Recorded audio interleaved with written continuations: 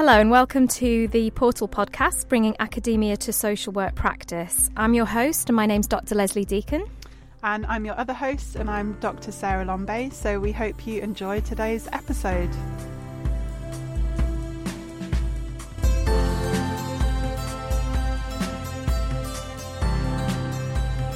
Hi there, welcome to the Portal podcast. I'm Dr. Leslie Deacon and as usual I'm here with Dr. Sarah Lombe. Hello everyone. And thank you, Sarah.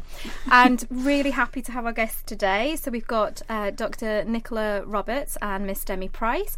So I'm going to ask you guys to introduce yourselves. Nicola, do you want to go first? Just tell us a little bit about yourself as an academic and your research area. Yeah. I'm Dr. Nicola Roberts, as you said, and I'm a senior lecturer in criminology here at the University of Sunderland. My research focuses on gender-based violence. My more recent research is around students' experiences of interpersonal violence on and off campus, their perceptions and strategies of safety on and off campus, and I also evaluate bystander interventions. Thank you very much. Demi, do you want to tell us a bit about yourself? Yeah, so I'm Demi. I'm currently training to be a probation officer in the probation service. My kind of research was about gender perceptions of domestic violence. So how did this sort of come about? This is a project. Was this part of your research and you were working on with Nicola? It was part of my dissertation, that I did 3 years ago now. Right, that's really interesting, and you turned it into a working paper to share the findings, which are really, really interesting. I have to admit, when I was reading it, I was both interested and incredibly shocked, actually, by your findings. Do you want to just give us, just a little summary of the research, just so that our listeners can understand what happened? So we're kind of, we're sent an online kind of survey out to students, just asking their perceptions of a lot of things about domestic violence, and it kind of, we found that it was massively gendered. Kind of males tended to see a lot of coercive and controlling behaviours not as domestic violence, and women tended to. Yeah. And that was kind of one of the main things that we found, I think, within the research. Because when you talk about the behaviours, that's one of the things when I was reading it, because I work in social work and I also supervise with Nicola. We supervise students with PhDs who are looking into domestic violence. One of the things I think for social workers in particular is to try and understand when we use terms like violence and abuse, people can have a misunderstand what exactly that means. So I don't know whichever one of you wants to sort of address that, but can you kind of, from your perspective and your research perspective, what do we really mean in terms of that difference between violence and abuse? Okay, so, domestic violence has historically been termed domestic violence, but there's been more recent moves to name it as domestic abuse, largely to recognise that the violence isn't just physical in nature, that there are other aspects of the abuse, such as psychological and emotional violence, financial violence, sexual violence, which can be physical as well. But the terms are often used interchangeably, but there's been much more moves towards the domestic abuse. I mean, throughout this interview I will deem it as domestic violence, and I always have, because obviously I do recognise the varying types of abuse, but I just feel domestic violence gives it its serious and harmful nature. Demi will talk about it from a practitioner point of view. I think within my practice I normally use the term domestic abuse, because I think a lot of the times the word violence doesn't, I think as Nicola said, it doesn't carry that physical element. Everyone just assumes violence as physical violence. So I think abuse kind of encompasses all of the behaviour, but it also recognises that victim is being abused rather than it just being kind of one act of violence. I think the term domestic abuse definitely encompasses all of that rather than just the physical. Yeah, because you referred to it as being like a pattern rather than it being just this single event, because it's almost like you can separate it out, and rather than it just being one thing that's happened, it's actually a pattern of behaviour. Do you think, like, what I'm kind of getting is that abuse, does that kind of fit better with that idea of what we're discussing here? I think so, yeah. Yeah. I think it recognising the kind of trauma it goes through. I think abuse is a good term to describe, as you say, those pattern of behaviours rather than just an isolated event. Because you're right, because like when I was thinking about my practice when I was reading this, and obviously because I worked in child protection, so I would have to speak to families where there was, and at the time we did just use the term domestic violence. When I raised that with male perpetrators, their immediate response was, I didn't hit her. And that was it. I didn't hit her. So the word violence, rightly or wrongly, just does get, as you were saying, Nicola, it gets connected more with a physical act rather than an understanding of actually there is abusive behaviour that goes on within these relationships, and that's the problem. Yeah. Okay. I think that links in with coercive control as well, which I know a lot of people either don't understand what it means or aren't aware of it. So I was wondering if you could explain what is coercive control as well. Okay, so coercive control, which is now a criminal offence, it's a range of behaviours, because for the defining feature of domestic violence and domestic abuse is that it is a pattern. It isn't a one-off incident. That might be deemed as something else, but not domestic violence. So coercive and controlling behaviour, the perpetrator is using a range of behaviours that could be the abusive behaviours or physical violence, and they're doing it to intimidate and make fearful the victim, because they're seeking to gain power and control over that victim, particularly to make the victim dependent on the perpetrator in some way that might affect their daily activities, such as they might seek to isolate them from their friends or family, from the workplace. They could be monitoring their movements, checking their messages. There's a whole range of behaviours that are deemed as coercive and controlling behaviours and are now recognised in the criminal law. And that was the bit that in your research that the male respondents they didn't seem to recognise that at all as being any form of abusive or violent behaviour in any way. Well, some did, but it was more likely females, women were more likely to recognise, significantly likely to recognise more of the controlling behaviours than the men. It's really it's sort of created a concern for me that you've got a huge problem here, that if it's not recognised, then it's not called out, and not just within those relationships, is it? It's more a wider society that's then we're not calling out. That kind of connects possibly with the bystander work that you do, Nicola. I know that's not part of what you did in this article, but just it makes me think that that's kind of where people are acknowledging behaviour that is concerning, this coercive, controlling and misogynistic behaviour, and we're not calling that out. Well, no, the public story of domestic violence is still very much physical in nature, and we'll talk a bit more about that. But bystander intervention, where bystanders intervene into problematic behaviours, whether that's before, during, or after an incident, and the bystander would intervene to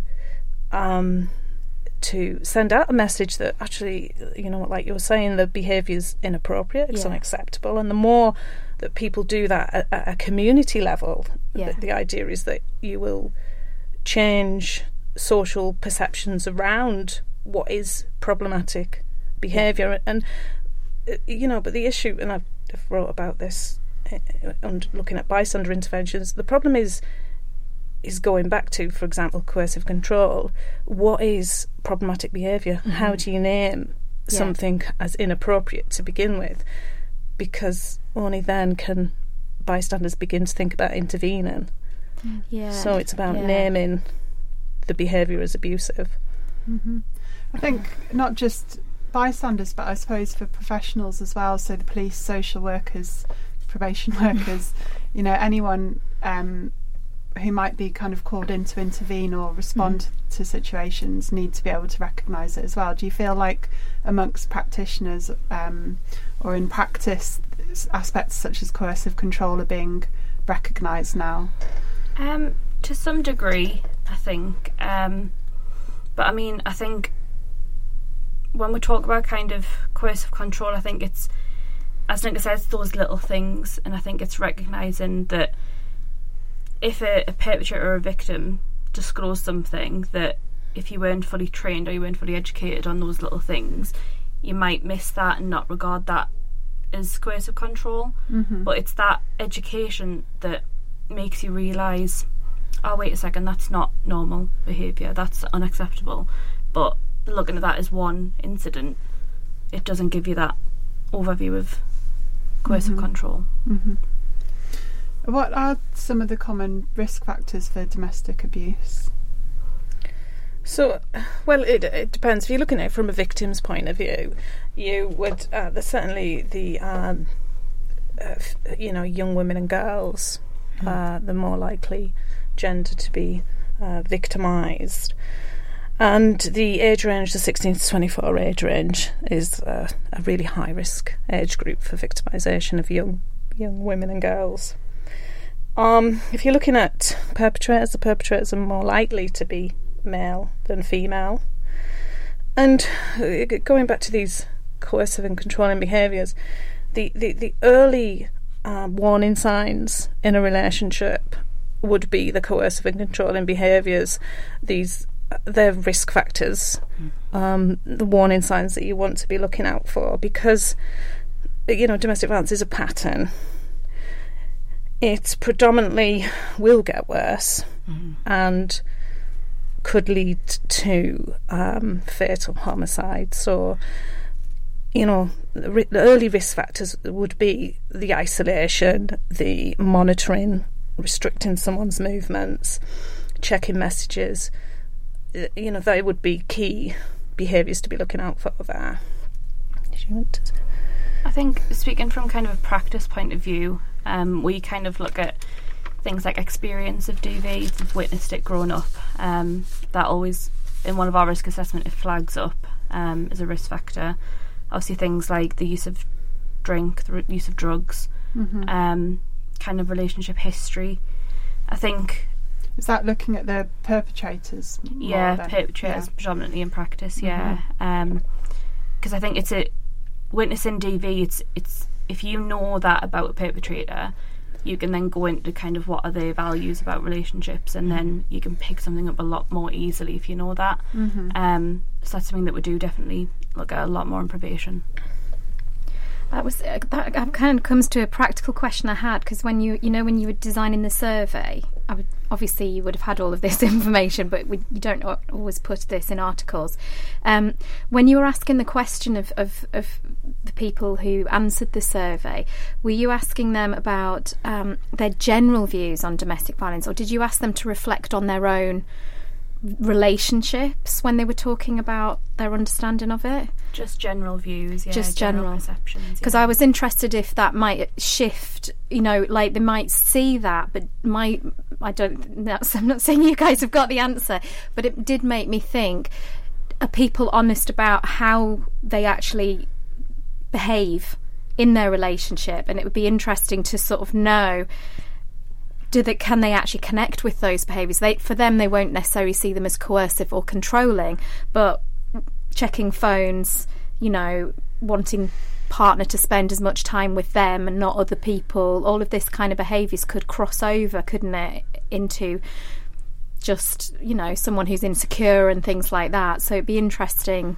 I don't think I've got a question really because you've answered it, but I was just sort of interested in that, because it's almost about how you position your question as to that's the response you're going to get. So these people were just talking generally, so we certainly don't know that they could be also violent, controlling themselves, but not see it, and that seems to be part of the problem, if I'm right in what you've been saying, which is that it's people not perceiving behaviour towards them as controlling and people not perceiving it towards others as controlling. Yeah.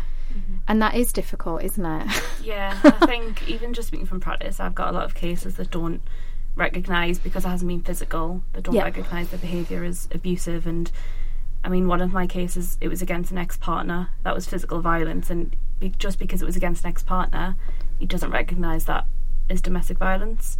Because they're not in a relationship. Yeah. So they're putting these boundaries around, yes, it's not this. It sounds like people kind of acknowledge domestic violence is bad, but it's not me because. Yeah. That's kind of what seems to come across. That's certainly my practice experience as well. Yeah. That it's like, I don't want to be identified as that. Yeah. I think as well, a lot of the people that would kind of get through for coercive and controlling behaviour, they're very quick to tell you that they didn't physically abuse them. Yeah. And I think, that's kind of, it's a bit of othering. I think that's not me, I didn't do that, I'm not a woman beater, but then they don't recognise, yes, but this was still abusive. Yes, so they don't see that actually you can be abusive in relationships through your controlling behaviour. Yeah. Which means we've got a problem. Yeah. Which is what I think comes across in this article, doesn't it? Yeah, I think that's what's so interesting about this paper, because it kind of gives a bit of depth to that practice experience that you're having, what's actually going on in terms of what people understand about this area. I know we were wondering what courses the students were registered on, and whether they might be enrolled in courses where they would have some kind of awareness of these things already, or whether they were just a range of programmes where domestic abuse might not be looked at all. It was typically, it was quite generalised. I kind of put the survey link out to a number of groups, but a lot of the groups were predominantly social science based. Right. Okay. So I didn't ask about courses, but it was kind of distributed a lot more to social sciences groups, so I would kind of assume that a lot of social sciences students probably completed the survey. Okay. Was it predominantly undergraduate? Yeah. Yeah. Okay. Yeah, that's interesting, isn't it? Do you know anything from other research about, has other research like this been done with other people in that age group, not necessarily at university? The literature review did review young people's views of not necessarily of domestic violence, but it was about when young people, male and female, would justify when violence was appropriate. And a lot of that was around the way women were constructed in terms of their stereotypical gender roles. So it was often justified in the research if women were not conforming to those gender roles, such as maybe they weren't cooking or cleaning or looking after the children in the way they should, and if they deviated from them gender roles, then young boys and girls were likely to justify the violence against them. So there is research out there on young people and their views that are forged, worrying views that are forged quite young. And when you look at the ages of the samples in the research, certainly by the time they're 11, these worrying views are formed that justifies the use of violence in intimate relationships.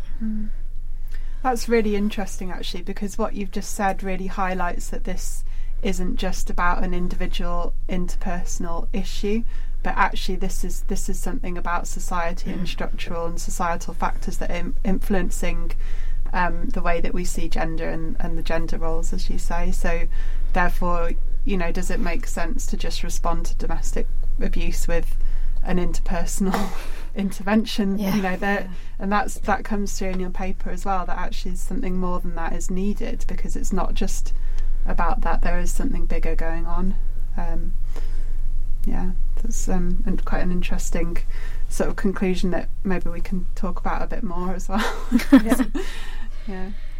Because I was interested in how it kind of, when you talked about the young people there, Nicola, that connects across to contextual safeguarding. So, I mean, when I was practicing, there used to be a common thing of a young person, responds with their feet, they can get out of places, they can go. So because the child protection process is 0 to 18 basically, and so a lot more needs to be done about recognising the risk factors for young people, because they're not just in the family, and that obviously as you go through adolescence the influence of external factors becomes much more significant. And I think what you were saying before about what those risk factors can be around things like what they're expecting in a relationship, what they think in terms of, you know, gender perceptions on what's expected, but also those things around, you know, the actual behaviours around checking things, all of that. I think that's, for me, that's really beneficial for people who are working in contextual safeguarding to be looking at all of those things, because it sounds to me as if you dig, it's there. You know, like there is information there. It's not actually hidden, because if they don't see it as a problem, they don't hide that behaviour. Would that be fair? Do you see that in, I don't know if you work, Demi, with younger people, or is it mainly adults that you work with? It's mainly adults, yeah, but I think even just speaking quite generally, I think it's noticing kind of, again, just small things of, say you had a young person in kind of an online relationship, and they felt like they kind of couldn't either be either offline or without their phone. It's recognising, okay, is that healthy? Yeah. Because that might be a warning sign of being in that online abusive relationship.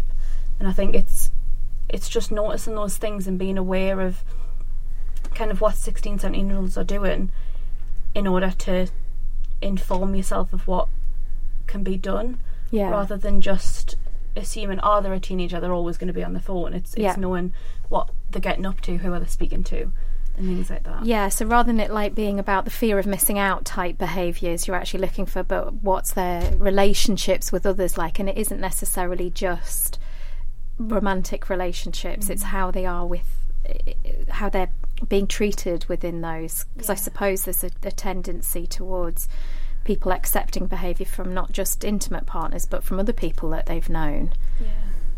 It's just really interesting stuff. It makes you sort of feel a bit concerned as well for how it's very complicated to deal with, because you really, like you were saying before, you're talking about the need for the almost massive structural changes in how we perceive gender roles and how we perceive behaviour towards other people. And I'm just trying to think about the practitioner who's like, well, I've got to do something today. What do I do today? And I suppose the impression I'm getting is it's about the questions that you ask and trying to dig a little bit into looking for these little trigger points as to whether or not there is that from a potential perpetrator and then from potential victims as well. I wanted to ask you about the ethical aspects of this type of research, because I think that's really interesting when you're involving participants and working with people to talk about very sensitive topics and how we approach and manage that. So I was wondering kind of what your thoughts were about the ethics of this research, and what did you find about people's willingness to participate, and kind of if you can speak to maybe some of the potential or actual impacts on people, or why they might be willing to speak about this kind of topic in a research project. That would be great. That was a lot of questions rolled into it. But ethics, talk to me about the ethics of your research. Well, I think obviously as we kind of said before, I presume a lot of the students who kind of responded to the research was social science students, and I think that probably did open it up a bit more, because it's a bit more, if you're speaking about it in kind of a university setting, you're a lot more likely to talk about it. I mean, with regards to ethics, I put on at the end a list of kind of domestic violence organisations if they were struggling with that. But with regards to kind of the impact, I didn't ask about that at the end of my research, which I know a lot of research has. But as I say, I didn't ask about that because I felt like that may hinder the impact itself. If I'm asking about kind of domestic violence in a generalised capacity, it might then hinder if I'm then asking how that impacted on them. But as I say, I did kind of guide them towards organisations if it did affect them. So you sort of took into account, you know, those care aspects in terms of being able to signpost. Because we didn't actually give a definition of domestic violence, so we didn't do that. We just said, you know, these behaviours.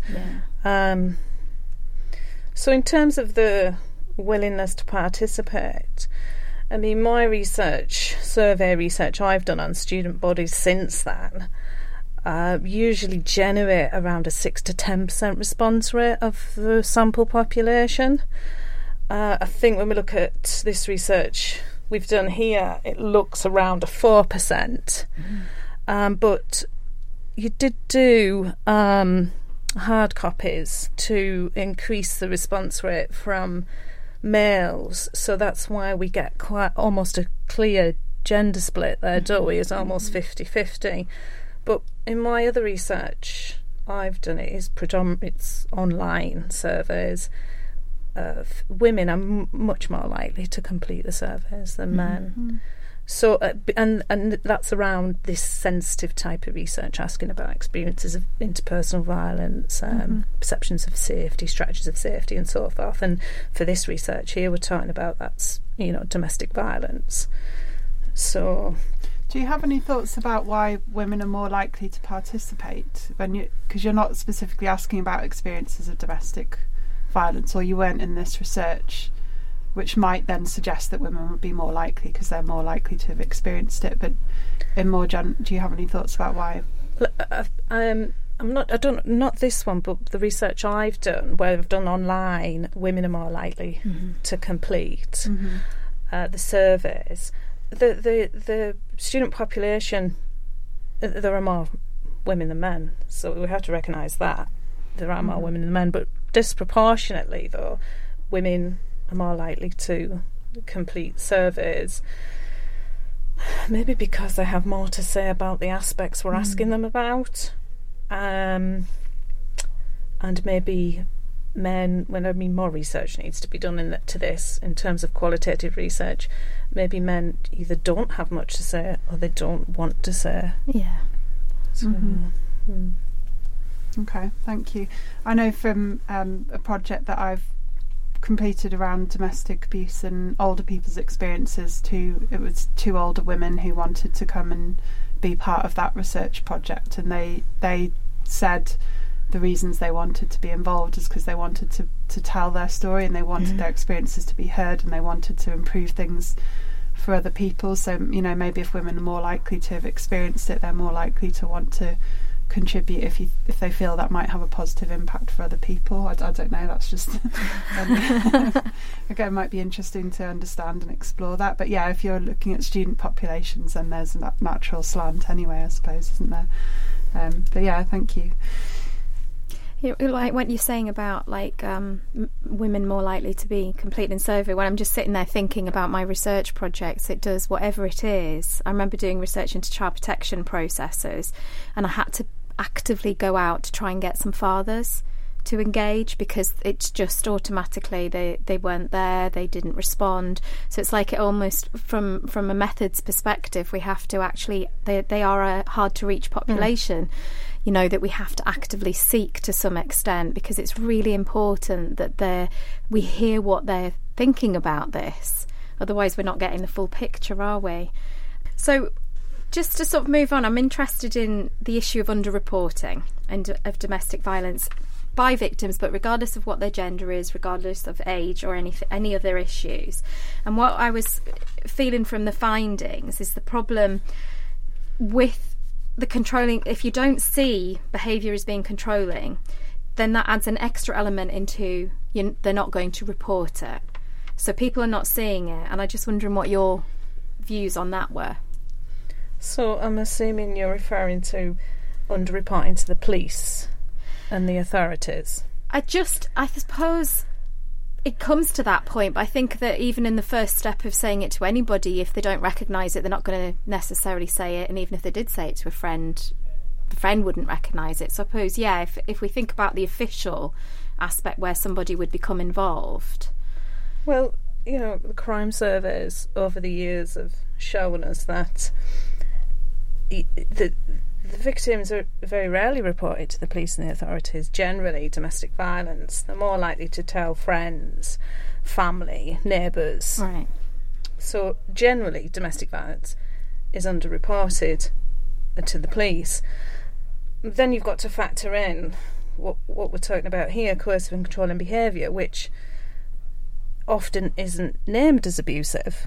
And the crime surveys show us generally that in order to report something to a crime survey or to the police, you've got to name it as a problem. But not only do you have to name it as a problem, you have to name this as criminal if you're wanting to report it to the police. So you have to have that legal framework there, which, you know, coercive and controlling behaviour has only recently, you know, in 2015 become a criminal offence. And it is a complex set of behaviours, you know, and a picture has to be built up, and one has to recognise that they are a victim of that. So, you know, there will be underreporting of that anyway under the banner of domestic violence. So I suppose that connects in, Nicola, to what kind of a thing that came through with the article, which is about education, isn't it? Because really what we're saying here is that people don't recognise that this is quite new, that it's been extended. They're not recognising that behaviour as being violent, and therefore really we're talking about education here as being a really important element, because I think that came through in the article. I think the main issue is that with a lot of specifically coercive and controlling behaviour, it's because obviously perpetrators are very manipulative. A lot of it's done under the thing of, but I really care about you. I'm controlling where you go and what you spend your money on and who you see, because I care. I don't want you to kind of get in with the wrong people. And I think that's the issue, because going back to kind of talk about young people, if you have a young person going to their friends and saying, oh, well, my boyfriend's checking my phone and he's checking where I've been, he's checking who I'm talking to, you might have, you know, a friend that says, yeah, but he cares about you. He clearly cares where you go.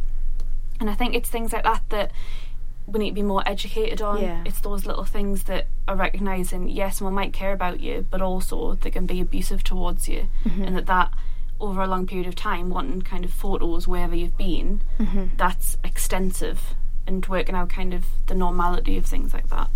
It also sounds like it's getting used to the sort of culture of the generation as well, especially when you're talking about young people. And I'm thinking about when I was that age, we didn't do any of that kind of stuff, because you've then got to factor in the social media aspects of all of that, and the way in which people communicate now, and the fact that we've got phones that are connected and can tell you where you are at any given time, and you've got to purposely go into settings to avoid things like that. So we've got like a very messy situation. It sounds to me like we're not there in terms of being able to really understand what's going on here in the shifts that are like making some of that coercive and controlling behaviour more possible in those young people's relationships. Well, I mean, even when you think about things like Snapchat maps, like that's something that obviously all young people have now, and it would be probably considered strange if you didn't have your location on. And then I think that makes, if you're in an abusive relationship, it then makes that behaviour more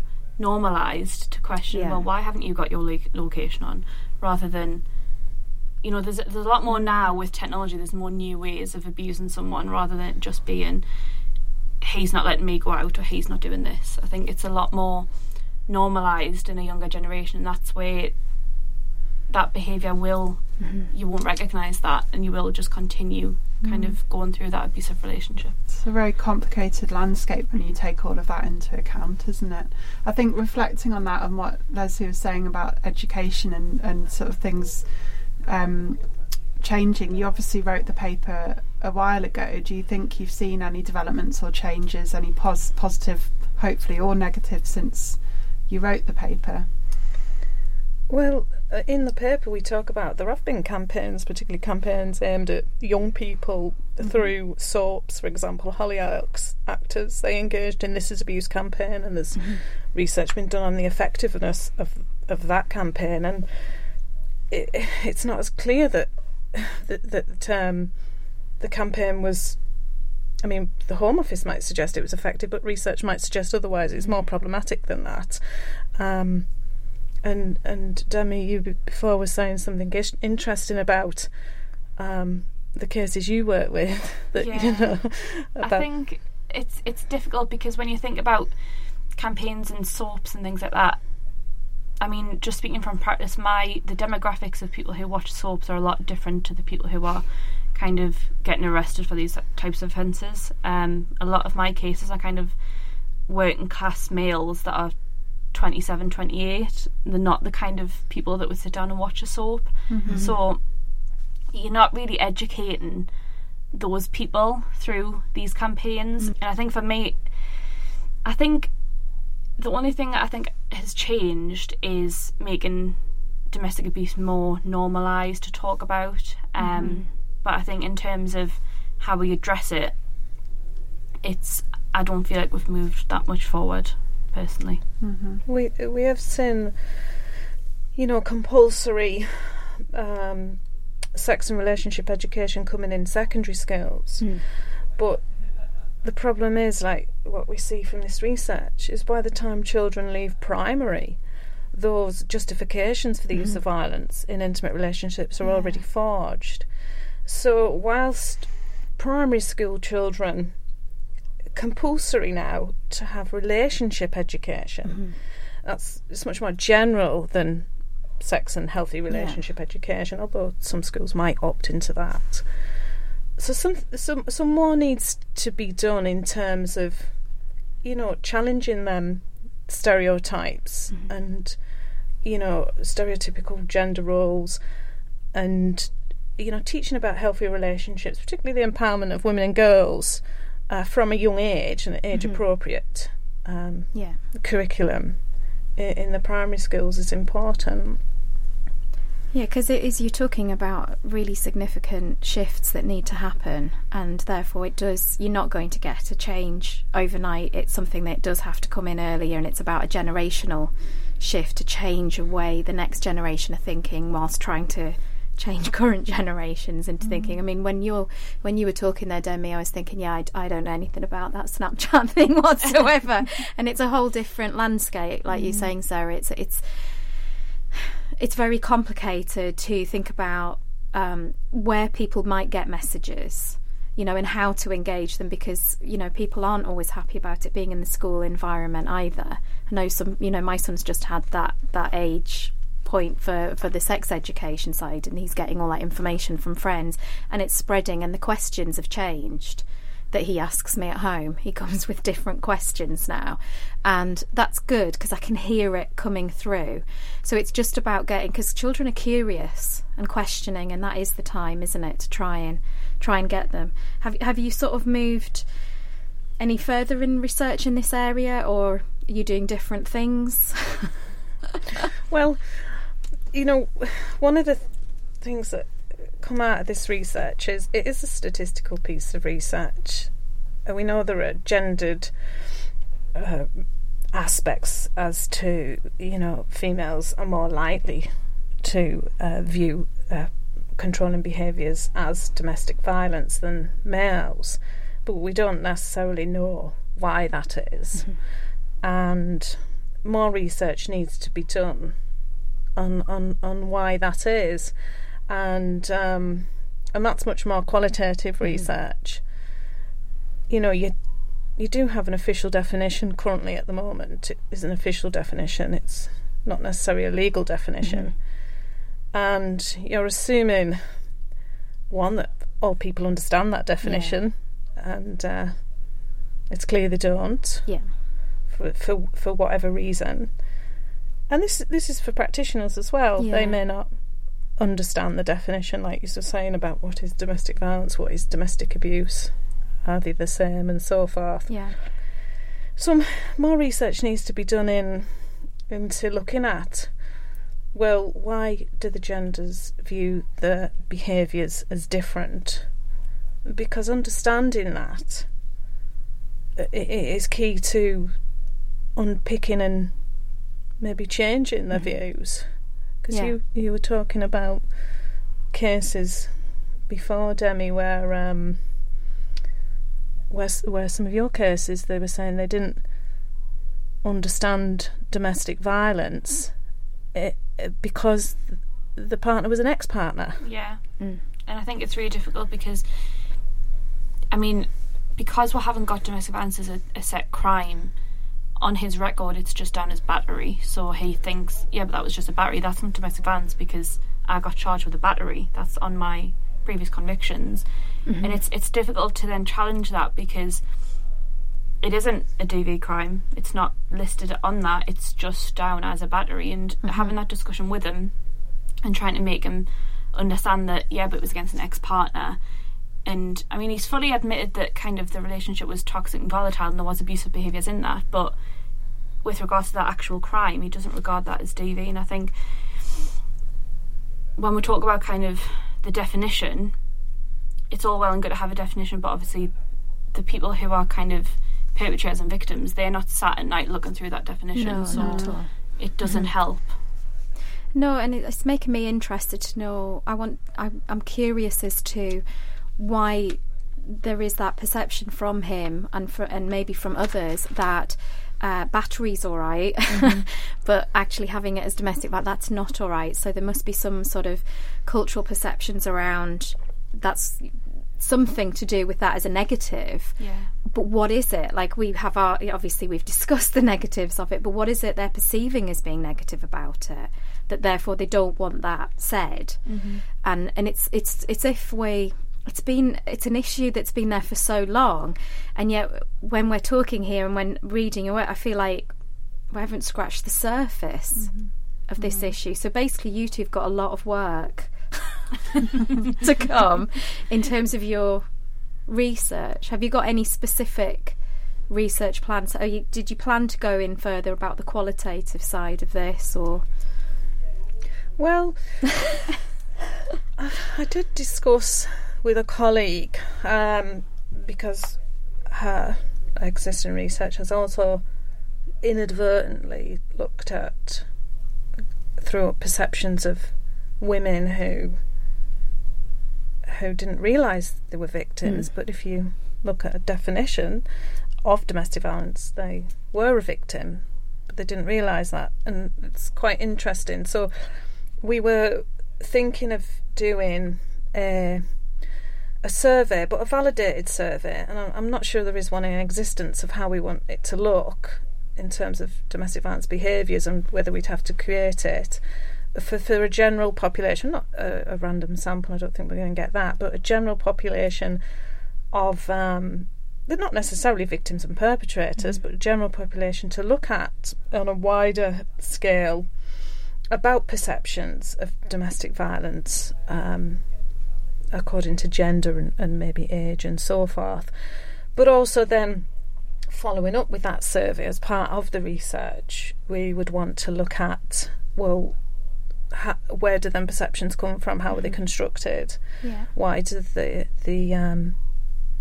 participant believe that, in a much more qualitative way? Yeah. So that research is always on the agenda, on the horizon somewhere. Yeah, but I think it would be worthy research to do. Definitely would be.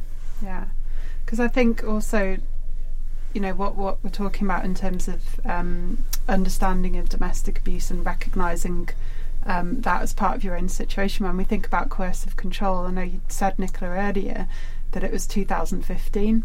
So, that's not been around for that long. Like you said, people aren't sitting at home studying the legal framework and saying, oh, coercive control, right, okay, I now understand, So there is something about how that gets out there. And I was wondering more broadly whether you feel like the current legal framework is sufficient, or if from this research and other research that you've done, there are any other sort of policy responses that you would like to see developed.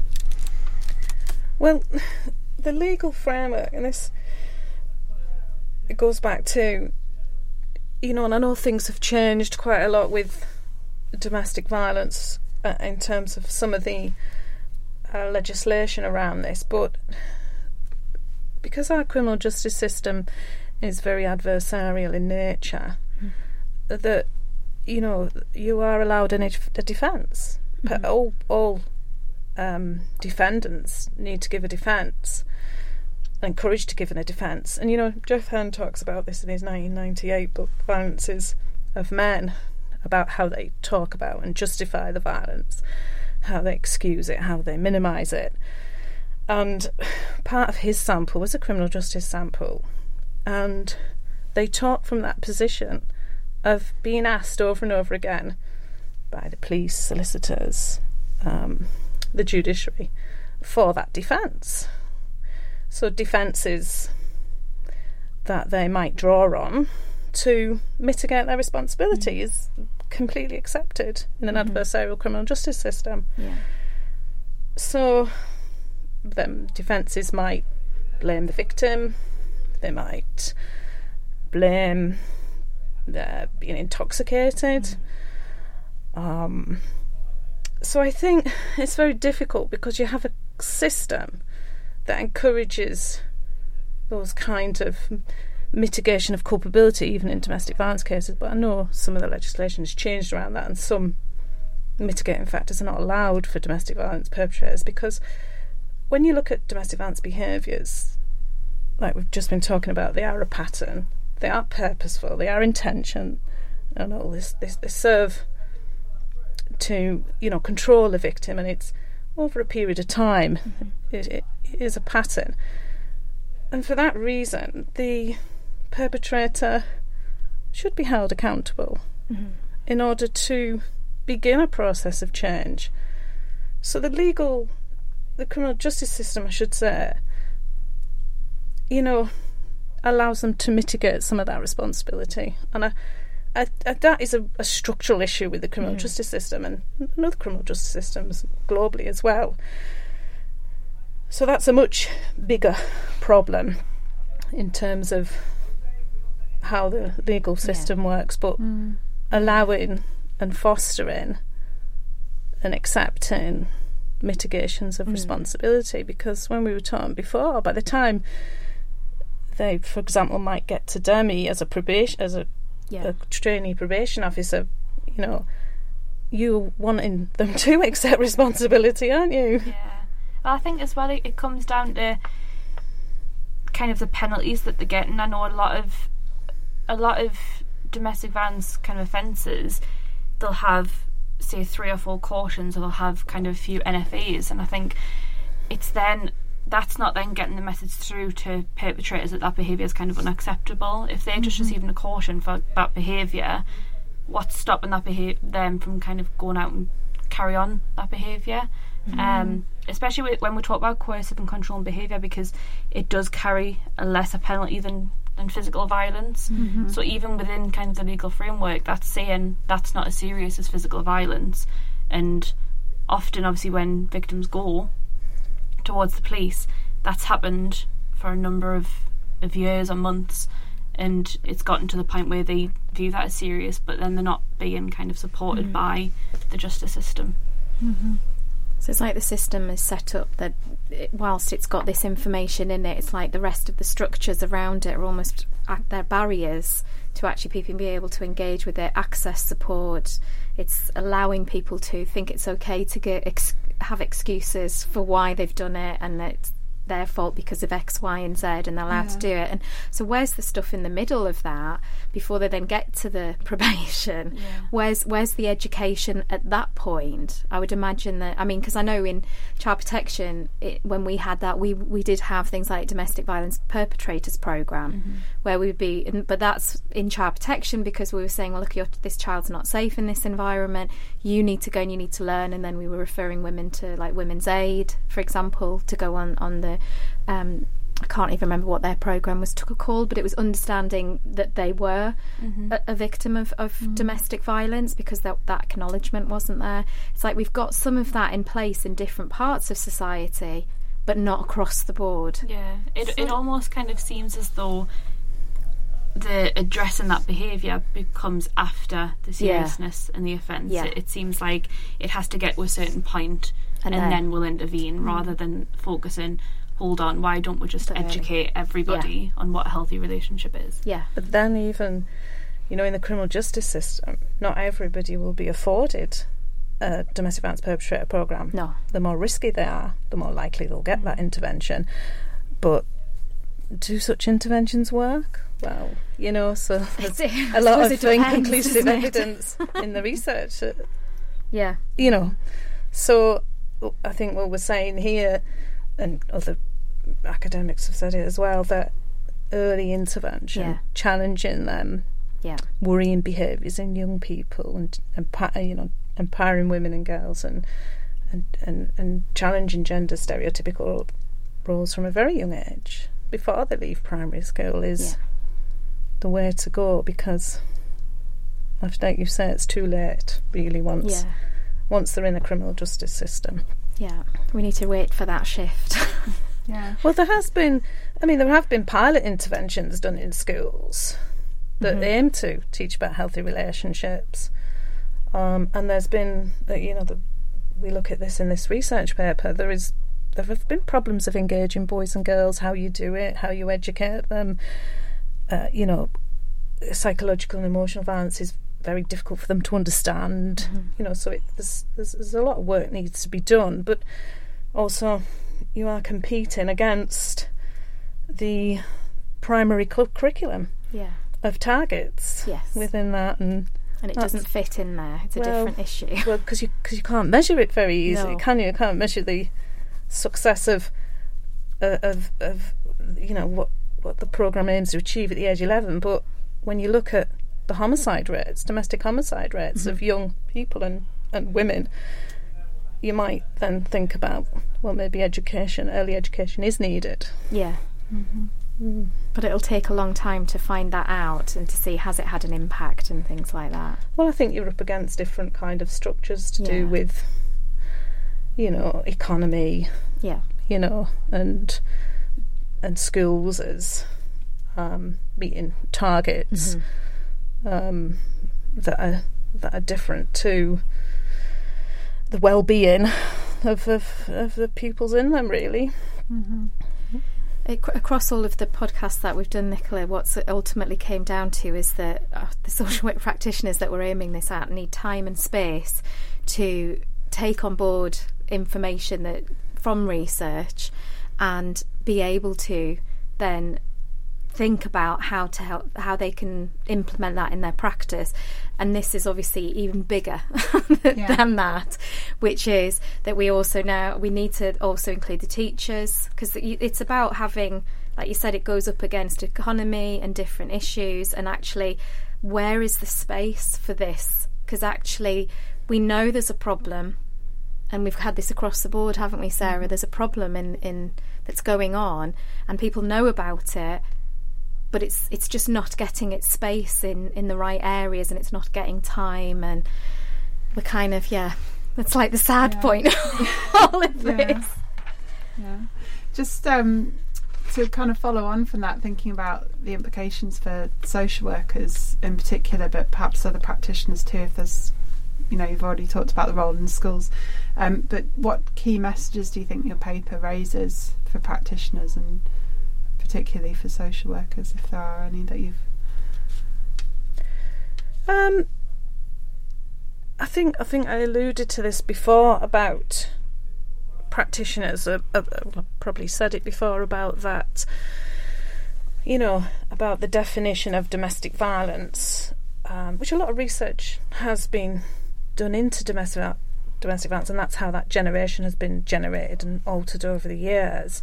But that not everyone understands that definition, and the cases of offenders that Demi deals with may not understand that definition, and practitioners may not understand that definition.